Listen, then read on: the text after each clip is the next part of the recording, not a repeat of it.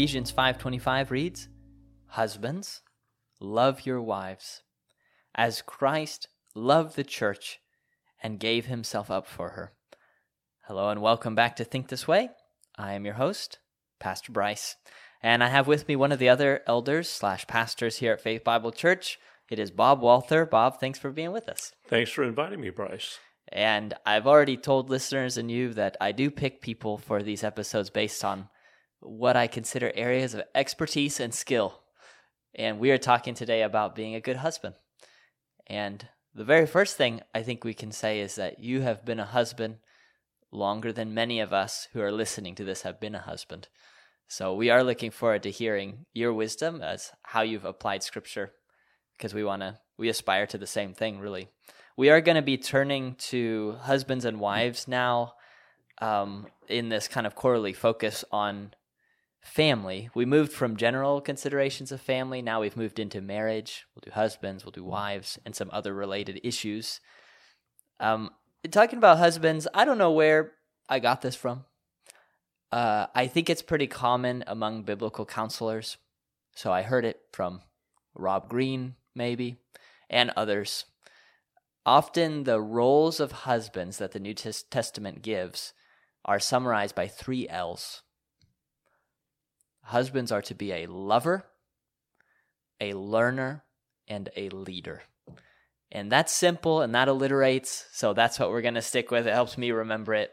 So what I want to do today is basically just unpack those 3 things from the New Testament teaching and hear from you, Bob, how we live those things out. So the very first one there that I named is lover. Every husband is specifically called to be a lover, and that I already mentioned in Ephesians 5:25. Husbands, love your wives as Christ loved the church. And sometimes the word lover, actually most of the time when we use the word lover today, we're talking about someone in an adulterous affair. I just want to be clear, that's not what we're talking about here at all. We're talking about one who loves. So a husband's role is to love. So Bob, could you help us with that for husbands who are listening? What does it mean that husbands have this unique role of loving their wives? You know, Bryce, it's interesting that when we start talking about this, it's really a transition from the previous verses that talk about leadership roles within the family. And I think we're going to probably talk about that a little bit later. But I think we are a little bit hindered in our understanding of what lover means in the biblical context due to the fact that we, in our English language, have one word for love, where the Greeks had 3, and I think that would be applicable to discuss those 3 words for love in that sense. They were eros, which is obviously erotic love, and that is very appropriate, applied to the marriage situation. Philos, or brotherly love, Philadelphia, the city of brotherly love. Likewise, I mean, we have a relationship with our wives that would include that. We just like doing things with them and being with them. But I really think the one most applicable to what we're talking about here is that 3rd Greek word agape, a sacrificial love, a love where we do things lovingly for our wives with no expectation of anything in return. And actually, frequently, things that may cost us something, where it's actually costly to do it. And our attitude in that, I mean, this, I think, for most men is a learned type of love. I think we have to practice it, just like a golfer has to practice the right grip. It doesn't feel good to him at first. It's not natural to do that.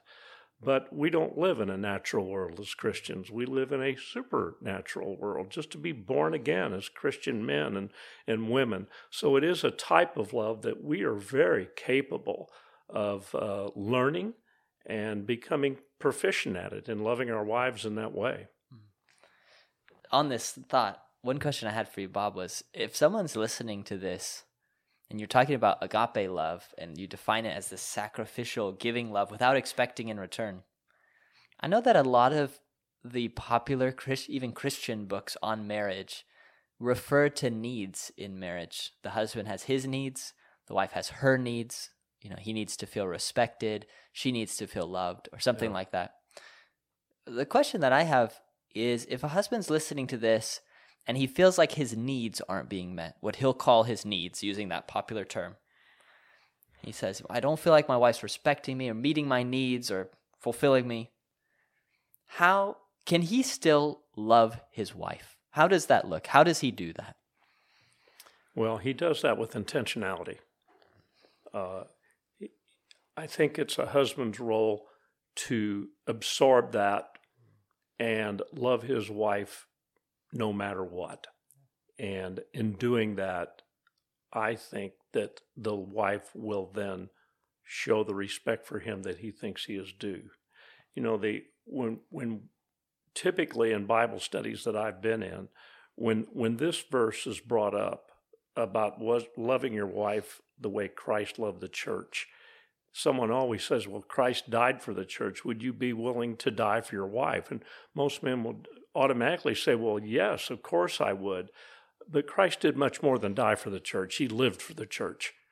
He lived this righteous life that was imputed to us. And I think that's really the issue here. Yes, I would be willing to lay down my life for my wife. But the practical question is, am I willing to live for her? Am I willing to live my life day by day, minute by minute for her? Sometimes I do a good job of that. Sometimes I fail miserably. And that's part of the Christian life. But in the failure, you find places where you need to strengthen yourself in doing better the next day. And a lot of it's just practical stuff around the house. It doesn't have to be some great big spiritual thing all the time. I grew up in a very macho world. I never saw my dad do a dish. So for years in our marriage, I never did a dish. And at some point, I don't think Marianne even coaxed me into it. I just realized the burden it was putting on her to cook for the family. And, I go off and do my thing and maybe play with the boys or watch the news on TV. And at some point, I thought, this one little practical thing I need to do to help her. I don't like doing the dishes particularly, but she so much appreciated that small thing that I started doing for him. A lot of little things like that are very, I think, beneficial in strengthening a marriage that a husband can do. Yeah, because that verse, you're right. Men are willing to lay down their lives. We go to war, but most of us will never have even the opportunity to physically die for our wife. I mean, a bullet is fast. Are you going to get in front of it? You could try. You probably aren't going to succeed. So for that verse to have meaning for most of us, it's doing dishes. It's those kinds of sacrifices. I appreciate that comment too, because this language of needs concerns me a little bit. It's very common, even in Christian circles. Say you meet his needs, her needs. Those are desires. It's not needs. Yeah, that term troubles me. It tends to be self-centered. And as Christians, we are anything but that. Yeah. Well said. I know my wife and I were visiting someone in a hospital. It's been several years ago. And the nurse was in attending this person. I think it was someone here at Faith Bible we were going to visit. And we were leaving, and we were in there for quite some time, and the nurse was in there kind of interacting with us. And as we left, we were walking down the hall, and she said, I'm just so impressed with how you two relate to each other. She said, but I know that marriage is 50-50. And Marianne and I both wheeled around at the same time and said, no, it's 100% from both of us always. It was just interesting that just spontaneously those words came out of our mouths. And the young lady she said, well, I really appreciate you telling me that. That is really important. And I said, yeah, it's real important. Wow. I appreciate reading that, like in Ephesians 5, but it is another thing, as it was for that nurse, to see it actually lived out in a couple. Because I think a lot of people are afraid, as married couples, if I try to go 100% for my spouse and I don't feel like they're reciprocating equally to me, will that enable them to keep not reciprocating? So sometimes you try to get your spouse to reciprocate with a cold shoulder or by only going 50%.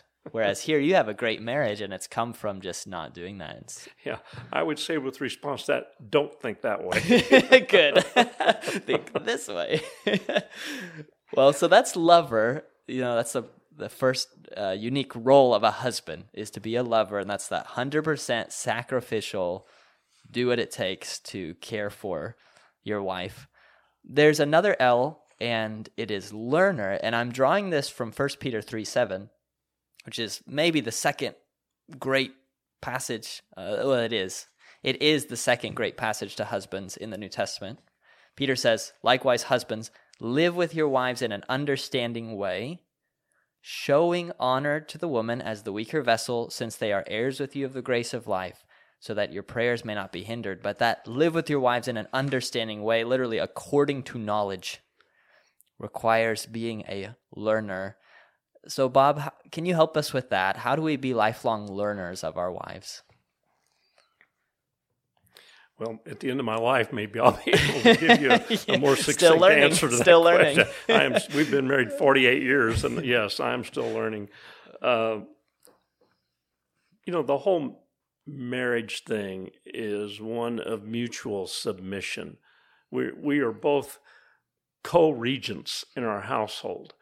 Now, there is an authority structure there of the man being the leader of the household, and we do not subordinate or set aside that authority that we are supposed to be exhibiting in the household. And that is a heavy authority to have that weight on us to lead our families, and specifically our wives, and to learn them.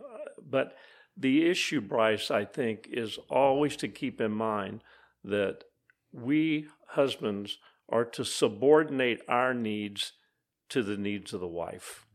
And now I'm using that word that I don't like.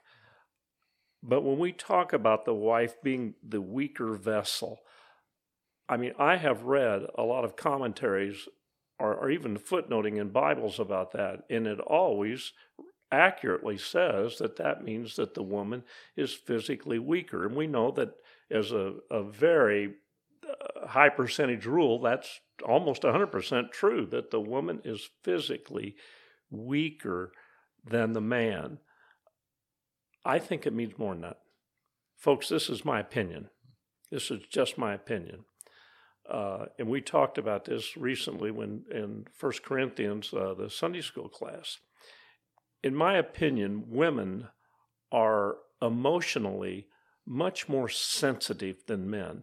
Now, I would not choose the word weaker to define that. It's a quality of women, and it is a quality. And I'm using that in the positive term for women. It is a good thing that they are emotionally more sensitive than men. My marriage is the quintessential example of that. I am emotionally, I'm not insensitive, but nothing like my wife. So it requires a husband to learn how those sensitivities that the wife has manifest themselves, and to be sensitive to that. I can just be a bulldozer and very insensitive to the sensitivities of my wife. And I am frequently. This is one I don't think I will ever completely whip in my own life. But I do understand it. There was even a secular book that came out years ago, maybe 30 years ago. Women are from Venus, men are from Mars. So the secular world knows this. And I don't think it's something in the Christian world we need to kind of dance around. It's part of learning our wives. Now that we both have already hit hard on the need language that, again, we disagree with, I want to take one of those books that I don't actually recommend anyone to read, but is so popular. It's called The 5 Love Languages. And I know many people have used those love languages, myself too. Do that. That's great. That's no problem. It's not a book I'd recommend, and the main reason being because it leans heavily on that need language, which is more a psychological concept from the hierarchy of needs. So I don't think that's good. Don't do that in the love tank thing. Just be cautious about. But let me say one thing about that book in relation to what you said, Bob, and this learning concept. I worked my way through that book recently because I always tell people, yeah, don't read that. And I'm like, I should probably read that so I know why I'm saying that. And I agree still with that sense. But let me say the one real positive thing from that book that I took away was what you said. Not just that women are different from men, but specifically my wife is different from me. And even when I'm trying to love my wife, what I find, and maybe this is different for you, if I say, I really want to love my wife, what I will basically do automatically is whatever I feel loved by, I will just do that. And it is shocking in marriage, and you've been married long enough that that's probably in the past for you, but I'm only 7 years in. And it is shocking how I think, I would feel so loved by blank. Therefore, I shall do that for my wife sacrificially. And she doesn't feel loved by it. Because it turns out she's not me. Yeah. And having to learn, what I actually did really can do this in marriage is, since just about everybody does that, you just look at when I can tell Michaela is really wanting to be loving toward me, I just go, what does she do when she's trying to be loving? And whatever she does is really what she's very loved by. Like in our marriage, words of affirmation mean a lot to me, that kind of respect, like I really appreciate what you're doing. And so that's what I try to do all the time with Michaela, just affirm her with my words. And it doesn't hit the same with her. I mean, she appreciates that, but it's not the same. What I found is when Michaela is wanting to love me, I think, she will want to spend quality time looking in my eyes and talking to me about stuff in our life. And I do appreciate that, but I realize that's learning. I'm learning here. That's what she wants. She wants that more than my words of affirmation. So just learning that we are not the same person, and even how I love my wife, trying to learn what does she even perceive as the most loving.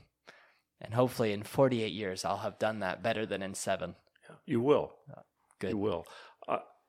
We here at Faith Bible are a complementarian church. And certainly there is no place where the rubber hits the road more than in the marriage situation, where we see that is how God created us. We complement one another. My wife is very sensitive. I'm very insensitive. So blending the two of us together some way, we and I don't mean I'm well, I can be coarse and hard and insensitive, but as I grow as a Christian man, I do better. Mm-hmm. But it's easy for me to fall back into old habits and the old man, too, that hasn't been fully put to death yet. I haven't mortified all my sin yet, Bryce. But I think both Marianne and I both do a better job of loving each other in that complementarian kind of way. This is where it is fully the head of the household's responsibility to take the lead. That's good. So if you think it means ordering your wife, and where's my pipe and slippers? No, it's the husband's role is to take the lead in dying to his selfish motivations in order to properly lead his wife and the whole family. Yeah. I mean, and that really leads into this last L pretty well, because what you're saying there of lead is we said lover, learner, third role here, leader. That is a role that is a husband's role. It's not a wife's role. It's unique to the husband. It is the most controversial one today. Obviously, even when you say we're complementarian, which we are here, some people don't like that term. We think it's biblical. I think it's pretty clear in Ephesians 5:22 to 24. Wives, submit to your own husbands, as to the Lord, for the husband is the head of the wife, even as Christ is the head of the church, his body, and is himself its Savior. Now, as the church submits to Christ, so also wives should submit in everything to their husbands. So that call to the wife implies, and even directly states, head of the wife, that the husband is a leader. So, Bob, what does it mean for a husband to be a leader? Maybe you could help us also know what it doesn't mean for a husband to be leading his wife. Well, it doesn't mean to be a George Patton, ordering your wife around the house or issuing commands. It certainly isn't that. I think if we carry the scripture on down a little bit, it'll help us to at least get a springboard into this. Husbands, we start back in verse 25. Husbands, love your wives, just as Christ also loved the church and gave himself for her, that he might sanctify and cleanse her with the washing of water by the word, that he present her to himself a glorious church, not having spot or wrinkle or any such, but that she should be holy without blemish. So, I have the responsibility of creating a household that provides this sort of an environment, one of sanctifying, one of helping my wife along with myself and when my children were still home. But they're still out there. They still look to Marianne and me for leadership in some ways.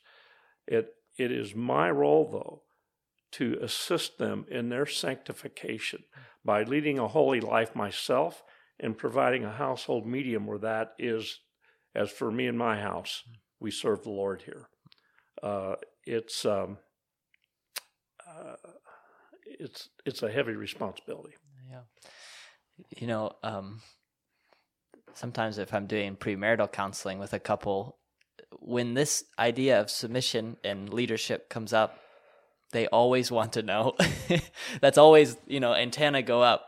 Tell us what that means exactly, because they may not agree on, again, depending on background, like you said, come from a background, don't touch a dish. Some think that's submission, like you do the dish, wife, I'm going to sit out here.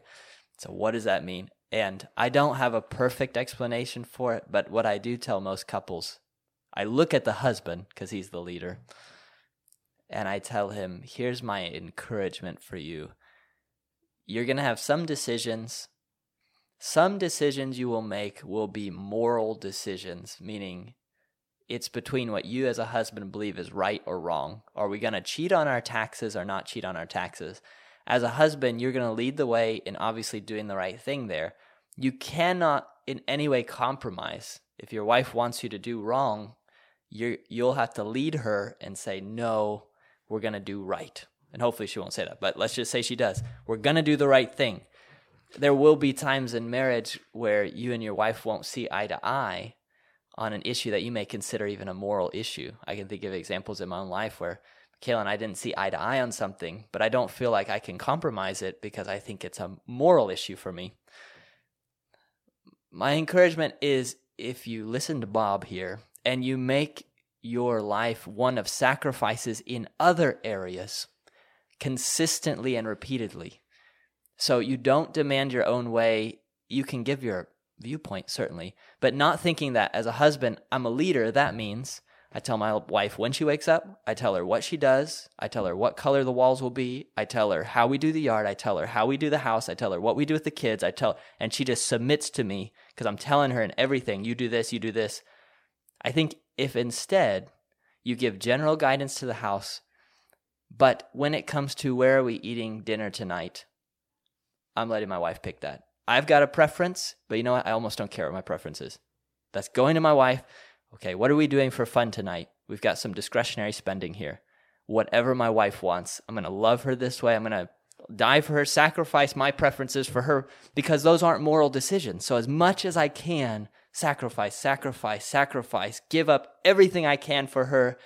And that way, when you get to those decisions that are more direction of family or moral decisions and you don't agree, and you as a husband do have the veto and you have to make that decision, I do find it's a lot easier for the wife if she looks back on a track record like, wow, he basically sacrifices all his preferences for me. So I may not agree with him now on this leadership decision, but I at least know he's not just being selfish and stubborn about it. Yeah. And I think that helps. Yeah, it's Thursday night is our date night. Oh, wonderful. Pretty much every Thursday night, and Saturday morning is our go-to-breakfast morning.